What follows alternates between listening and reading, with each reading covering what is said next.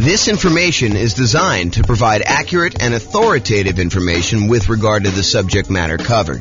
It is offered with the understanding that the presenters are not engaged in rendering legal, accounting, or other professional services. If legal advice or other expert advice is required, the services of a competent professional should be sought. Welcome to the New York Real Estate Investing and Real Estate Financial Planning Podcast. Learn all about investing in real estate in New York City with a combination of real estate financial planning and modeling with numbers specific to New York, plus syndicated, more generalized recordings of live and pre-recorded real estate investing classes. Not all of them specific to New York. Be sure to stay tuned after the podcast for a message from our sponsors. Well, good morning and welcome, everyone. I am your host, James Orr, and today we have a very short class, but it is an important class. It's the class about what is private mortgage insurance and how to avoid it. We're going to go over basically what the private mortgage insurance or PMI is, and then like all the different ways that we can avoid having to pay it, including putting enough down so that we don't qualify for having to pay PMI. So let's jump right into it. So what is private mortgage insurance or PMI? The Consumer Financial Protection Bureau website defines PMI as private mortgage insurance, also called PMI, is a type of mortgage insurance you might be required to pay for if you have a conventional loan. Like other kinds of mortgage insurance, PMI protects the lender, not you, if you stop making payments on your loan. So really, this is how I like to describe it. This is my layman's version of what private mortgage insurance is. You go to a lender and you say, hey, Mr. Mrs. Lender, I would like to go buy this property. They say, great. We would love for you to buy this property. We will loan you money in order to do that. They're like, okay, I would like to put 5% down. They're like, well, I would like you to put 20% down. And you're like, no, I really would like to put less than 20% down. I'd like to put 5% down. And so they say to you, okay, I'll tell you what, you pushed hard enough. We would be willing to make you a loan and allow you to put less than 20% down. However, we're concerned that if you decide for whatever reason, something happens to you or the world falls apart, that you may stop paying on this mortgage and walk away. And if you do that and you only put 5% down, we could lose money. We might have to take the property back. We might have to pay some expenses to get the property back. We may have to wait for several months while we're waiting to actually be able to foreclose and get the property back. We may need to do some repairs on the property when we get it back. We may need to hire a real estate agent in order to sell the property and pay them a commission. We may need to hire our attorneys to do the foreclosure. So we might have some pretty significant expenses. And we're concerned if that does happen, then having 5% of equity in the property might not allow us to get all of our money back. In other words, we could not walk away with 95% of the property value should you be, should you default on the loan and we have to foreclose and get it back. So I'll tell you what we're willing to do. If you go pay this third party company, this insurance company, and this insurance company is going to protect us in case you default and we end up losing money on the deal, then we will go ahead and accept your 5% down payment. And because it's a little riskier for us to do this too, we will also charge you a small premium on the interest rate. So that's what's going on. I mean, the mortgage company, they want to make you the loan, but they want you to put 20% down. But you really push hard enough. You're like, look, no, I don't want to put 20% down. I really want to put 5% down or 7% down or 10% down or 3.5% down or 0% down. I really want to do one of these other loans like USDA or VA or FHA or even conventional with 5% down. And yes, some of those I realize don't have mortgage insurance, like the VA. They have a funding fee instead. I understand that. But the idea is that they would prefer you to put 20% down. And you're telling them, I would prefer to do another loan where I put less down. And they say, well, okay, we'd be willing to do that. It's going to be riskier for us. So we're going to charge you a higher mortgage interest rate. And we need you. We require you to go pay this third party private mortgage insurance company that will protect us in case you default. It shifts some of the risk of you defaulting from the lender to the insurance company. So they're sharing in the risk now the insurance companies collecting these premiums, and they've calculated it such that they're profitable. They're collecting more money from all the people paying private mortgage insurance than what they're having to pay out to lenders. And during really good times, when the market's going up 5, 6, 7, 10, 15% per year, they're probably doing really, really well. But they don't know that the market is going up when they do the initial private mortgage insurance. It could go up for 6 months and then it could go down a lot. And then they'd be on the hook for a lot of these things. So they have to look at the aggregate of all the different people, all the different markets over time and say, okay, now we think we're going to be profitable by collecting this premium from you and being able to pay out in case you default and they have to pay to the lender to protect the lender. Okay. Now, for FHA loans, PMI is called mortgage insurance premium. Same thing, right? Same idea. It's still protecting the lender. They have upfront version, and then they have both, and in addition to that, they have an annual version. So the upfront one is called, as you might have guessed, upfront mortgage insurance premium. That's the one you pay when you get your loan. There's a fee you pay when you get the loan upfront. Plus, there's an annual, usually paid monthly, mortgage insurance premium, MIP, on FHA loans. For conventional financing, it's just called PMI, private mortgage insurance. Okay. Now, how do you avoid it? The really simple way is put down 20%.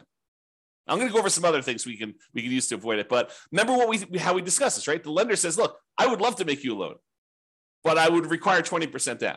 And you're like, no, I would rather not put 20% down. And they're like, okay, you pushed hard enough. I would be willing to give you this loan for less than 20% down, but you'll have to get this private mortgage insurance. Well, one way to not have to pay PMI is put 20% down. Okay. Now, there's some other ways to do it, Tim. But I do want to comment on this 20% down idea. There is a belief out there, and it's a belief I'm working hard to help people understand the nuances to it, because it's not always 100% true.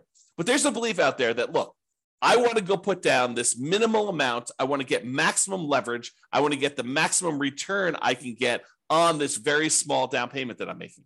And it is true that when you do put less down, it amplifies returns. Honestly, it amplifies returns in both directions. If you have negative cash flow, it amplifies that negative cash flow return, which is negative. And if you put less down, it also amplifies any type of things that go against you. Like if property values happen to go down, that gets amplified too. So it's an amplified return, not always a better return. Subtle point, okay? Now, so a lot of investors want to put minimal amount down in order to be able to make these investments. And I think the other reason why is they think to themselves, look, I'm going to put this small amount down and I'm going to be able to buy more properties, have a bigger asset base, get to my financial independence goal faster by having more properties acquired quicker. And what's interesting is that is not always true. And I've done math on this in 300 US cities.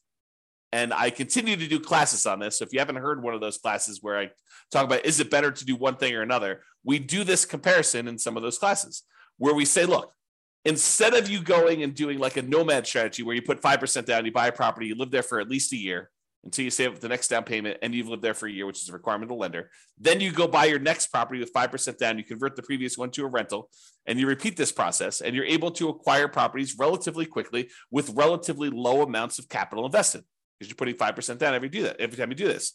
When we compare that strategy to taking the extra time to save up for a full 20% down or 25% down, or heaven forbid, save up 100% and buy a property with no mortgage, completely unleveraged, sometimes it is faster for you to have saved up for 20% down than it was for you to save up for the 5% down.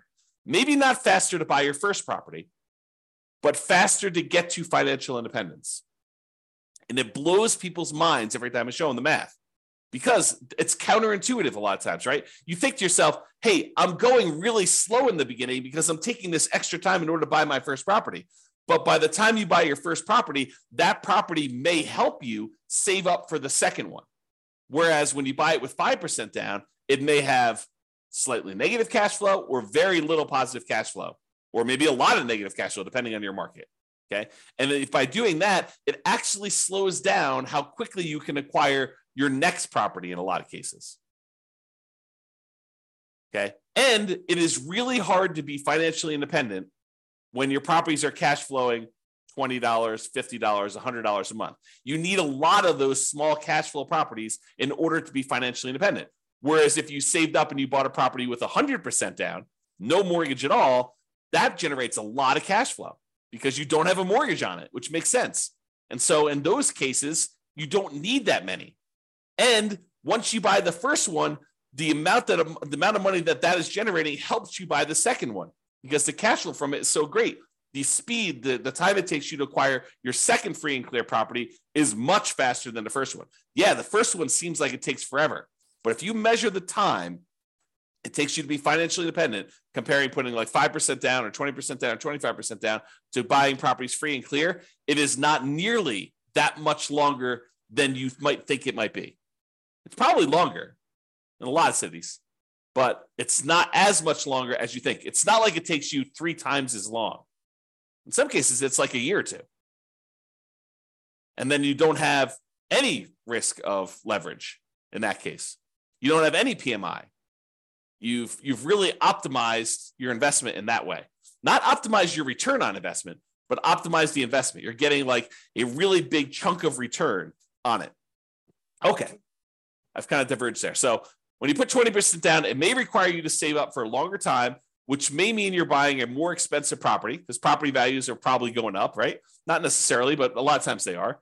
And it may mean you're getting higher interest rates. If interest rates are on their way up, that could happen. So there are some risks in saving more money to put more down. You know, when you do the 5% down, you're able to acquire properties now. Sometimes you could lock in lower prices and lower interest rates. Now, if interest rates are coming down, it may work the other way. And if property values are correcting, if they're coming down, it may work the other way. But a lot of times we don't know. You know, we could speculate, we could guess, but you know, if you had asked me at the beginning of COVID, if property values were going to go up or down with what seemed like the entire economy shutting down and our limited ability to get out there and show properties and all these restrictions on stuff, if you had asked me if I thought property values were going to go up or down, I probably would have told you down. I would have thought, hey, you know, I don't know for sure, but you know, if we can't show properties, if it's harder to show properties, it might be harder to actually move. Might be harder to, you know, when the economy is completely shutting down and a lot of people are losing their jobs and a lot of people look like they were getting sick and dying. I mean, you could have argued that, you know, end of times, the real estate market's going to crash. What happened? Not that. Hard to predict sometimes. Really hard to predict. Okay. All right. So how to avoid private mortgage insurance? Put 20% down. Really easy. Or if you already have a loan, you could pay down your loan balance so that you are below 20% loan to value. Oh, sorry. So you're below 20% equity, not loan to value. Got to rephrase that. I'll say 80% loan to value. Look at this. Correcting in real time. So pay down your loan balance so that you're below 80% loan to value. Now, with FHA, can you do that? If you pay down your loan below 80%, can you get rid of your PMI that you have, mortgage insurance premium, on an FHA loan that you already have? The answer is no. FHA is one of those loans where you have to pay it off. You have to either refinance or sell the property in order to get rid of your mortgage insurance premium. There are some exceptions. You know, if you go look at the FHA matrix, you can put enough down, and there's some things that can happen where you can do that. But if you're putting 3.5% down to get an FHA loan, which is probably the majority of folks on here, especially if they're buying, you know, duplex, triplex, or fourplex, they're trying to minimize their amount down, then paying down to an 80% loan to value, either organically, just with natural mortgage payments, or putting extra money into the deal to try to get below 80% with FHA loan, you're not going to be able to do that. However, if you have a conventional loan that you put 5% down or 10% down in order to acquire it that way, or 15% down, you want to buy a non-owner occupant one, you could do that too. And then you're like, hey, look, I made a mistake, or I didn't have the money then, but now I have the money. I want to actually go below 80% loan to value and get rid of PMI. You can do that. You can pay your loan down below 80% loan to value, request that the lender remove PMI, and we'll do a whole class on that. Okay, so you pay your loan down so that you get below that 80% loan to value, and that will allow you to get rid of private mortgage insurance. which could significantly improve your cash flow. Okay. Another way to avoid private mortgage insurance is when you get your loan, you can voluntarily tell the lender, look, I will voluntarily take a higher mortgage interest rate if you give me a credit that you then use in order to pay a one-time upfront mortgage insurance premium, a private mortgage insurance payment, instead of doing it monthly. So he said, look, I don't want to do monthly PMI because it's really going to hurt my cash flow. One thing you could do, you could bring money yourself to the table and pay a one-time upfront private mortgage insurance payment and not have a monthly PMI payment. That would improve your cash flow. Or what a lot of people don't necessarily know is you could say to the lender, look, if I pay you 0 points right now, interest rates are 6.5. However, if I pay you $5,000, I can get 6.25. But it works in the other direction too, where you could say to them, listen, I will voluntarily take 6.75. You give me $4,000, and we'll take that $4,000 and we'll use that to make a one-time upfront PMI payment, and then I won't have PMI. So in other words, it looks like, mechanically, it looks like you took your PMI and instead of paying PMI, you moved it to the interest rate of the loan. That's what it looks like. It looks like you voluntarily took a higher mortgage interest rate instead of paying the monthly PMI. And sometimes that's cheaper. Most of the time, it's not as good of a deal because the mortgage interest rate going up actually stays with you for the life of the loan, stays with you for 30 years. Whereas the mortgage insurance premium, the PMI that you're paying, the monthly payment you're paying for private mortgage insurance usually will go away once you drop below 80% loan to value. So even though the amount you're paying monthly might be higher for PMI, it's usually higher for a shorter period of time versus having your interest rate go up for the entire 30-year life of the loan or 15-year life of the loan. Usually you pay down below that 80% sooner, and that PMI would then go away. So you got to do the math and calculate, how long am I holding this property, and does it make sense for me to pay this PMI, a higher PMI for a shorter period of time, or to take it all in the interest rate forever? And if you're getting rid of the loan, it may not matter, right? If you said, look, I'm only buying this property, I'm only going to hold it for 2 years, then I'm out, you can make a decision based on that. But be careful. Sometimes plans change. Sometimes we all say, hey, I'm only going to hold this property for 3 years.